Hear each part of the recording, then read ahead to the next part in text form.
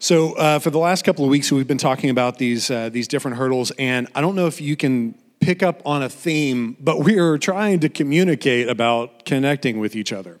I want to read a verse out of Acts. It's Acts 2:4. It's at the beginning, not 2:4, 2:24 or 42. I think 42, right? 20, whatever. There's a verse in Acts that I've heard about. Luke is documenting the early church, and he said that like thousands of people are getting added to the church. Every time you looked around, all these people were piling into the church, and they grew in four ways.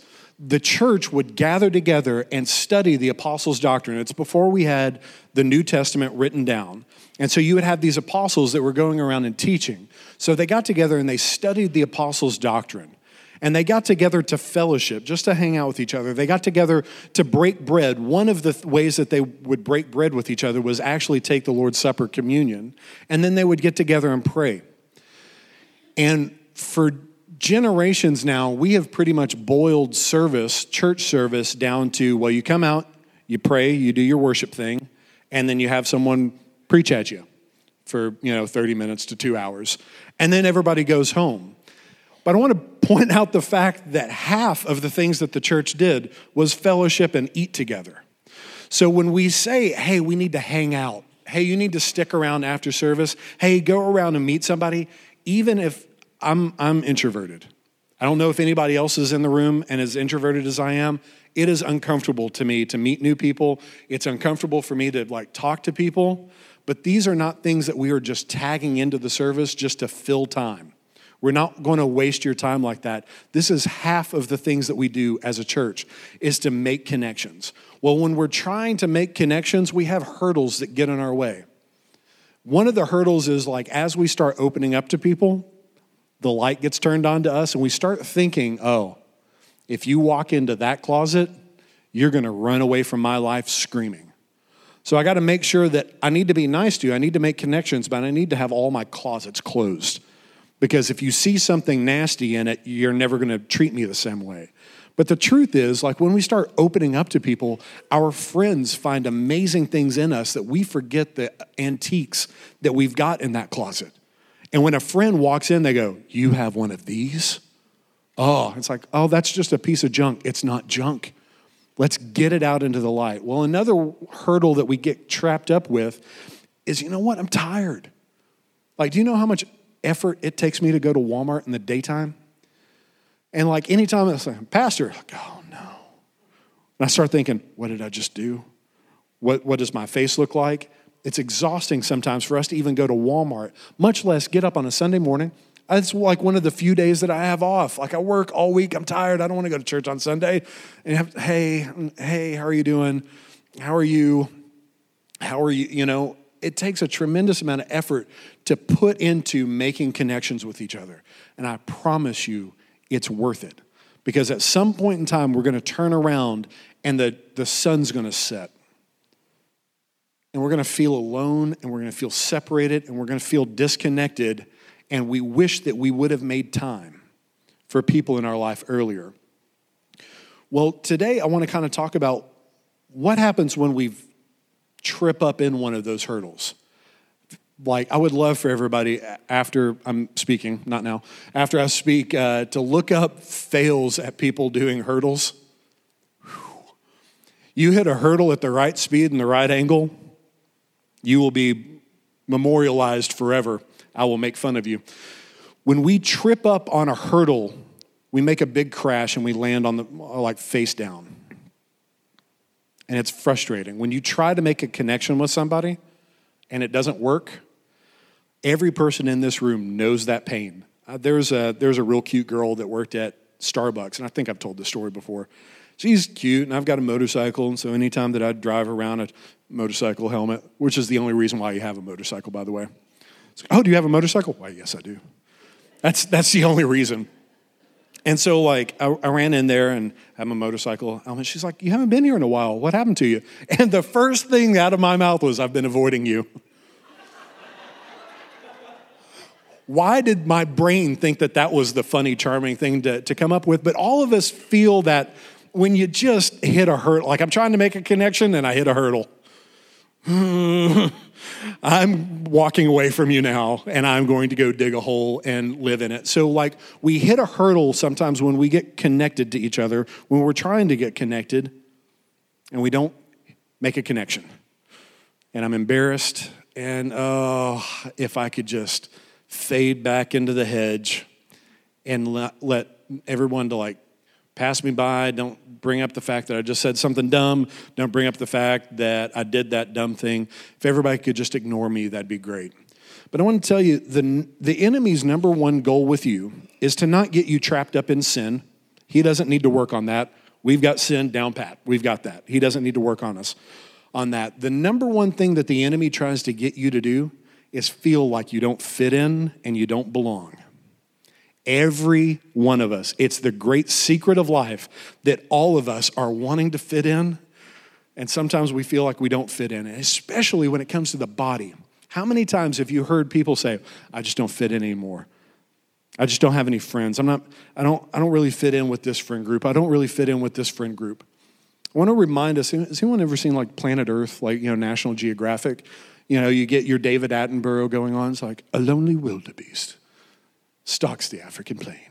And they're nasty, they've got mud everywhere and flies going on. I'm not necessarily comparing us to a herd of wildebeests, but there's more than one similarity between them and us. And you see like all of a sudden movement in the brush, and there's a lion. And then the lion stalks its prey. And the lion hunks down behind the brush. And what that lion is trying to do is find that one dumb wildebeest. I think I'm going to go to this watering hole that no one's at. And then all of a sudden, when you see that lone wildebeest walking out in the middle of nowhere, everybody's like, no, don't do it. It's like when you watch a scary movie and the person runs upstairs. Bye. I hate it for you. You see this one wildebeest that the enemy has manipulated out by itself, and all of a sudden they pounce. Because the enemy doesn't show up one-on-one. The enemy is bringing a team of people against you. And if you don't have your team, you are easy pickings. And that's not, the herd has not left you. The herd is still there.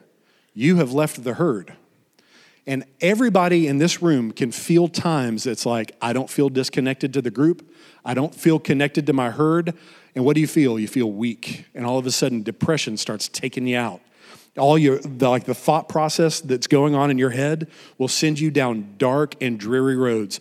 You sit there like, it's noon, and I've not gone outside, and, I've not turned the lights on. And you notice yourself, the enemy gets you alone. And then he starts lying to you. And when you're alone, it's easy to believe the lie. But imagine the wildebeest, the dumb wildebeest, gets back in the herd. And all of a sudden, when the lioness shows up, all those bull wildebeests lock shoulders with each other and defend the weakest people in the herd.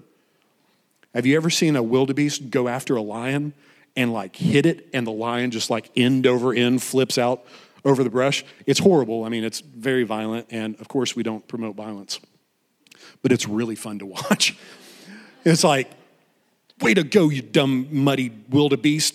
Sick it to the lion. There are times that when the enemy gets us by ourselves, when we hit a hurdle with connection, when it's not really working, I have the funniest thing. Have you ever gone downhill on an old school bike? Not like the new bikes, like the ones that the spokes were actually connected to the pedal, and you get off your timing on your bicycle and you have to just stop and then start again, or double dutch.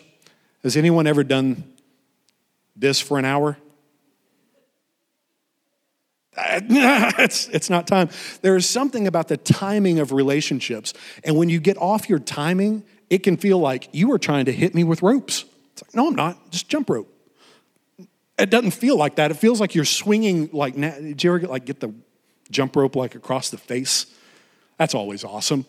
And you play it off, it didn't hit me. It's like, I can see this huge welt coming up on your face. No, it's fine, it's good. There are times that our connection timing gets off. And sometimes we just have to kind of pause. We have to get back up, and we have to try it again. Otherwise, the enemy gets us alone, gets us by ourselves, picks us off. I have seen more than my fair share of solid believers that have foundations way deeper than mine get picked off left and right. Did they do anything wrong? No. Were they involved in some horrendous sin? Did they have like people hidden in the basement? No. They got by themselves and they felt disconnected. And then all of a sudden, they got picked off. Well, when we get with the group, when we get back into stride, when we pick ourselves up from hitting the hurdle and failing, all of a sudden we can feel strength around us. I've got a story, and I think I've shared this story a couple of times.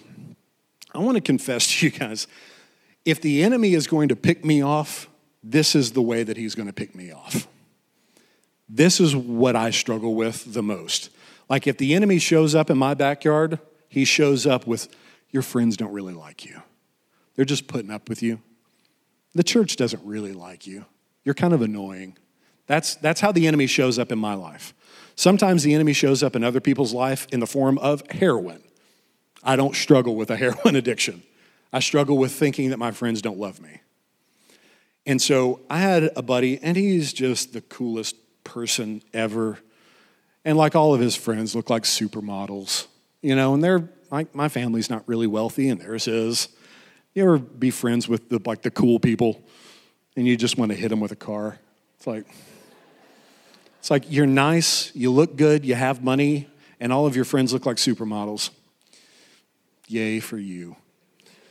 So when I hang out with my friend, there is that little bit of like I'm trying to jump in on the double dutch, and sometimes I don't know how to get into the friend group, and you tell a story that's like, this is really funny, please like me, and no one laughs at it, and it's like, oh, that's awesome. I thought that was way funnier than you did. Or what's worse is when you tell a story and you're like hysterically laughing about it and crickets in the room. It's like, well, I'm glad everybody went with me on that one. Or you try to be cool. It's like, all right, be like Fonzie. And how's Fonzie? Fonzie's cool. And just be cool. Justin? What? Sorry? What? I was working on being cool so hard, I completely disengaged with the group. So anytime that I hang out with this guy and his friends, they all lived in Nashville, and it's just like, please think that I'm cool. And I was coming back from a worship event, and so I called one of our mutual friends. I was like, hey, I'm in town. What are the cool kids doing? They're like, hey, we're over at so-and-so's house. She played softball. We're watching a movie. If you want to come over? Cool kids want to watch a movie with me? Yes. I would love to come over. So I turned around, well, not in the interstate, but I got off the interstate and turned around, showed up at this person's house. I'm here. Oh, man, I'm sorry. We just went over to Opryland to look at the Christmas lights. Cool. You could have called me. You could have told me that. So, all right, well, that's on the way. It's like, you should totally come hang out with us. Like, I should. Yeah, okay. So get back out on the interstate. Go to Opryland. Pull up in the parking lot. I'm here. You want to come hang out with me? Man, we just left. Cool. That's good, man. It's good. Well, we're going to go back to so-and-so's house and watch a movie. You want to come with us? Like, nope. I will not be embarrassed again, thank you. No. So I sent our mutual friend a text before I got on the interstate. Probably. Hey, this is what happened. I'm not really doing well emotionally. Could you be praying for me? And dude called me. And I was like, oh. It's like this is this shining ray of encouragement. He's going to be like, get back in there, buddy. It's going to be okay. That's not exactly what he said. From Opryland to Cookeville, he gave truth to me in an intensity and a way that I would prefer not to have truth given to me. Has anyone ever shared a hard truth with you and it's like, well, it didn't have to come in that fast. You could have just maybe put it on the plate and we discussed truth at a distance and not just you are eating this truth.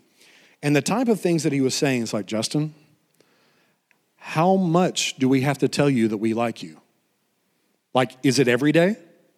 Do we have to start off every 15 minutes with me telling you how amazing I think you are? How much is enough to satisfy? Have we done anything aside from, an inconvenience of scheduling? Have we done anything to make you feel excluded?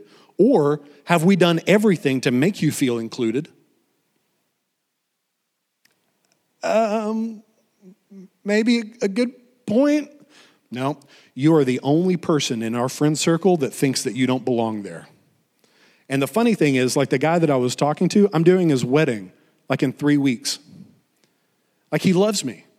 This whole friend circle loved me. Who is the only person that thought that I wasn't being loved? Me. It turns out that sometimes my own thoughts, I am my worst enemy. When it feels like I don't connect, all of a sudden I start hearing whispers in my head and I think I'm not really fitting in. And then all of a sudden it's my friend's fault. It's my friend's fault that I'm not fitting in. If you loved me better, if you loved me more, I'd fit in a whole lot better. And the truth is sometimes, schedules don't line up. Sometimes we don't fit in with each other. And it's not that anyone hates us. It's not that anyone wanted to sit back there and snidely whiplash, twirling his mustache. Watch this. I'm going to make Justin show up at Opryland. It's going to be so funny. No, they loved me and I was the only person that was disconnected from that love. There's a story in 2 Kings. 2 Kings, 1 Kings? 1 Kings. I'm so good at this.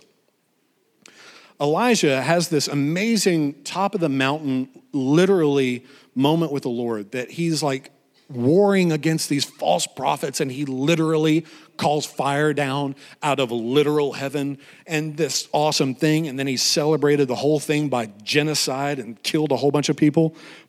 Normal Thursday for me. And so after all of this mountaintop experience, the queen of the land looks at him and says, I'm going to kill you.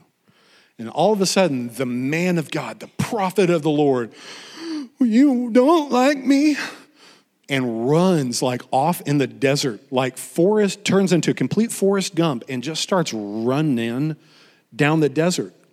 Gets so tired that he eventually passes out by a brook and God sends a crow to come bring him food. Imagine that Yelp review. If I could give 0 stars, I would give 0 stars to this raven. Poor service, would not order again. Cool. I'm glad all of you leave Yelp reviews. So eventually, this angel wakes Elijah up and goes, well, baby, keep on running. So he runs off into this cave, and he gets alone in this cave, and he goes, God, I'm so sad about the nation of Israel, and they've killed everybody but me, and I alone stand as a prophet of the Lord to you, and you not had my back. And God just goes, baby, darling, I have 7,000 people just like you back in Israel. Elijah's number one problem is that he thought that he was alone. I alone stand as the prophet of the Lord. And then God goes, there are 7,000 people just like you. You are the only person that thinks that you're by yourself. Mike Tyson has this kind of famous quote. I don't know if he actually ever said it. But he said that everybody's got a plan until you get punched in the mouth. And it's easy for us to come into church and have this really cool idea of I'm going to worship the Lord until someone's kind of rude to you. Or all of us show up at church and we've not eaten yet. I don't know if anyone's ever told you this or not, but we don't eat before we go to church. That's why we always try to up people's blood sugar because hey, here, have a donut. Try not to yell at anybody. I know it's hard sometimes. There are times that I will feel righteously indignant about whatever situation. And then Michelle will be like, maybe lunch? All right, you know what? I actually feel strongly about this, and it's not just because my blood sugar is wrong. What makes you think that I'm so immature that I can't handle my own emotions and I get a little bit of food in me? And it's oh.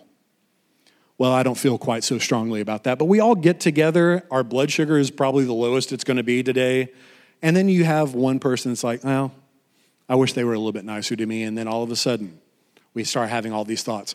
I alone stand as a prophet of the Lord to church on the hill, and no one likes me. I don't fit in. I tried to talk in Sunday school, and no one said that I was really cool. And we all have this plan of connecting with the body of the Lord until we have a moment that cleans our clock, and all of a sudden we start this spiral of thoughts, all right? So what happens when you hit that hurdle and you fall, you miss that connection, you don't feel connected. You come in here for Sunday school and you don't feel connected. You come to a business meeting and you don't feel loved, you don't feel connected. You come into service and you're just not in the right step. You're not in the right pace. It feels like you've hit a hurdle. I'm not connected. What's the number one thing to do before you even think about getting back up? Next week, we're going to talk about getting back up. But what's the number one thing that you can do?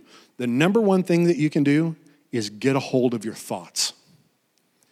Because as your blood sugar is down and as someone says something that might not have been optimal friendliness, like friend scale, it wasn't at a 10, it was like at a 2. They didn't throw rocks at you, but it wasn't as sweet as you need to be talked to. The first thing that we can do is get a hold of my thoughts. Now imagine, go back. I'm sitting in Opryland parking lot, hotel parking lot. Not Opryland because I couldn't drive when Opryland was there. I'm sitting in the parking lot. If I could have grabbed a hold of my thoughts before I got depressed, I wouldn't have had to call and had a really awkward conversation with one of my friends. I think, in my opinion, this is my professional opinion, but I think that this one suggestion could have saved the church a tremendous amount of bloodshed. Like not just Church on the Hill, our entire history. When people didn't feel like they were a part of the group, they didn't feel like they belonged, they let their thought process spiral them out of control until all of a sudden they were completely separated from the herd. And if we can grab a hold of our thought life and stop us from thinking that everybody hates us. I used to have this wall in my house that every time someone asked me to be best man at a wedding or included in a wedding or sent me a birthday card, like not just here's a birthday card, but wrote something on it, I used to staple it to my wall in my house because I struggle with thinking that my friends like me so much. I'm a whole lot better now than I used to be. But I used to have to stand in front of my wall and be like, well, they might not like me anymore, but at one point in time, they liked me enough to ask me to be their best man. And I used to have physical reminders to remind myself to not let my thoughts try to convince me of truth. Because it's not truth that my friends don't like me. The truth is my friends like me. They don't have to bow down to me and say, oh, Justin, we love you. We think that you're the most amazing person ever every 15 seconds. But my friends love me. And I used to have to take physical things and look at it and do battle with my own thought life. Has anyone ever had to do battle with your thoughts? All right, I want to point us to, there's a verse in Timothy, 2 Timothy, 1 Timothy. I'm batting 100. That Paul is talking to Timothy and it's like, hey, when all the elders laid their hands on you, they spoke words of prophecy over you. Remember the prophetic words that got spoken over you because you're going to have to use those words to do battle. Because situations and circumstances in the world, in your marriage, in the church are going to try to convince you that you don't fit in, that you don't belong. And you're going to have to remember times in your life that your church body loves you. I don't care what you feel right now. We love you. We love you. Don't listen to the lie of the enemy. Listen to me right now. We love you.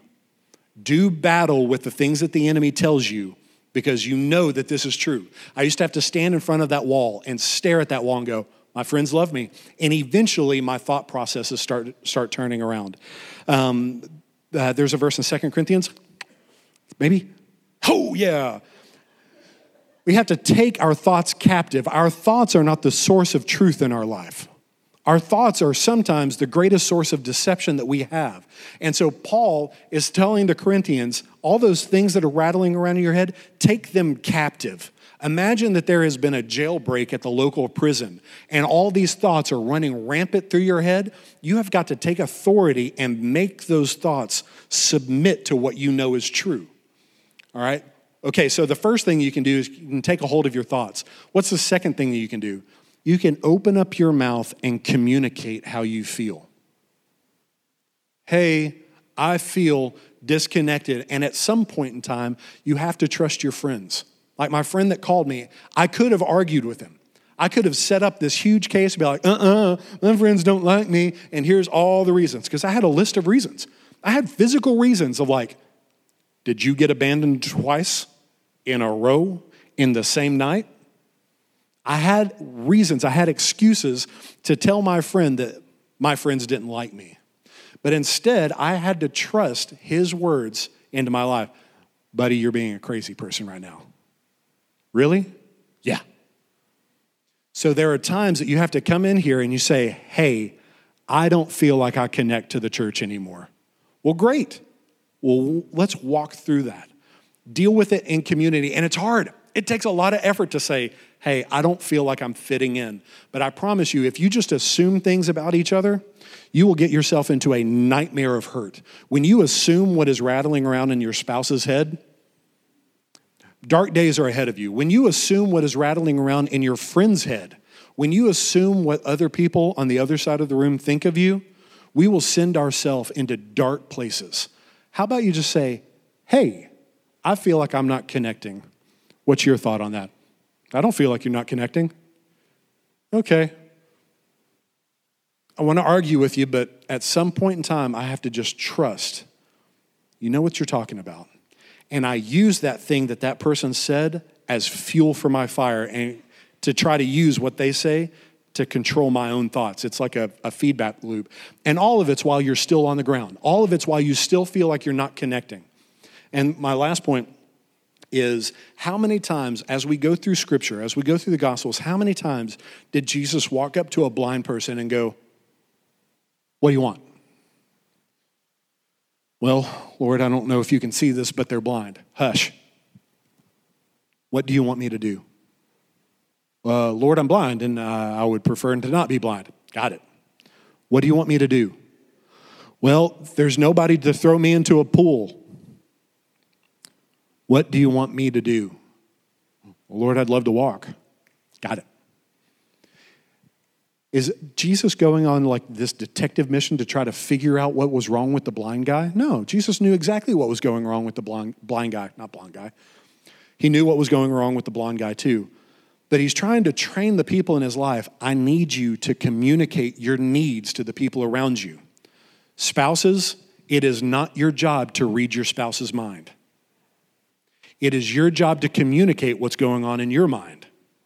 Church family, I promise you, as awesome as you think I am, I can't read anybody's mind. Can't read your mind.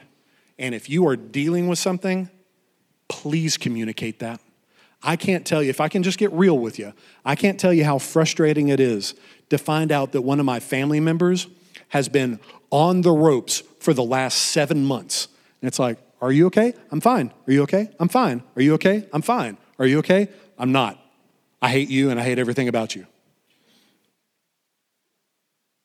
What made you think that our relationship wasn't deep enough that you couldn't communicate that to me? I don't know. The people on the other side of the room will not be able to read your mind. That's why encouragement is so important. I can't assume that you think that I'm amazing. The people on the other side of the room can't assume that you think that they love you, The people on the other side of the room can't assume that you love them. There you go. You have to tell them that. We're not mind readers. So when you get hit, when you get trapped up, when the enemy tries to make you feel like you're alone, that you're isolated, that you're not connecting, I want you to try to get a hold of your thoughts. And before you let your thoughts spiral you out of control, open up your mouth and communicate to the person that's sitting next to you. Hey, I don't feel like I belong. I don't feel like I'm connecting. Because I promise, if we get this down, all of the other things that happen in the book of Acts, all of the miracles. So the Acts 2:25 is all these miracles that the apostles were doing left, right, and center because the church was cohesive. It was a part of the same family. I honestly think that we don't see the miracles that they used to see in the book of Acts because we're fractured, we're not unified, and like we have moments of time that we're nice to each other, but we're not family. And as we start melting and blending together, all of a sudden power kicks in. Amen? Well, go ahead and stand up. Let me pray for you. Father, we ask that you would send us friends to stop us when we're having a thought spiral that's getting us out of control. When I am being tempted to walk away from the herd, Lord, I pray that you would put somebody in my path to stop me so that I can not be easy pickings for the enemy. God, help us with unity. Help us with cohesion. God, give us eyes to see the people that are wandering out by themselves so that we can bring the strength of the herd around them, Lord. I pray that you would give me humility, that I would have the ability to say when I'm not 100%, when I'm not okay. Father, thank you for an amazing family that you have placed me in, that I know are not going to judge me, that they're not going to throw rocks at me if I say that I'm struggling in an area. God, thank you for this amazing family. Lord, I pray that you would do a work in us this week, that we could increase our family to the people that we're connected to, our friends, our loved ones, that we can bring people back in the fold that have walked out. Father, we bless you in Jesus' name. Amen.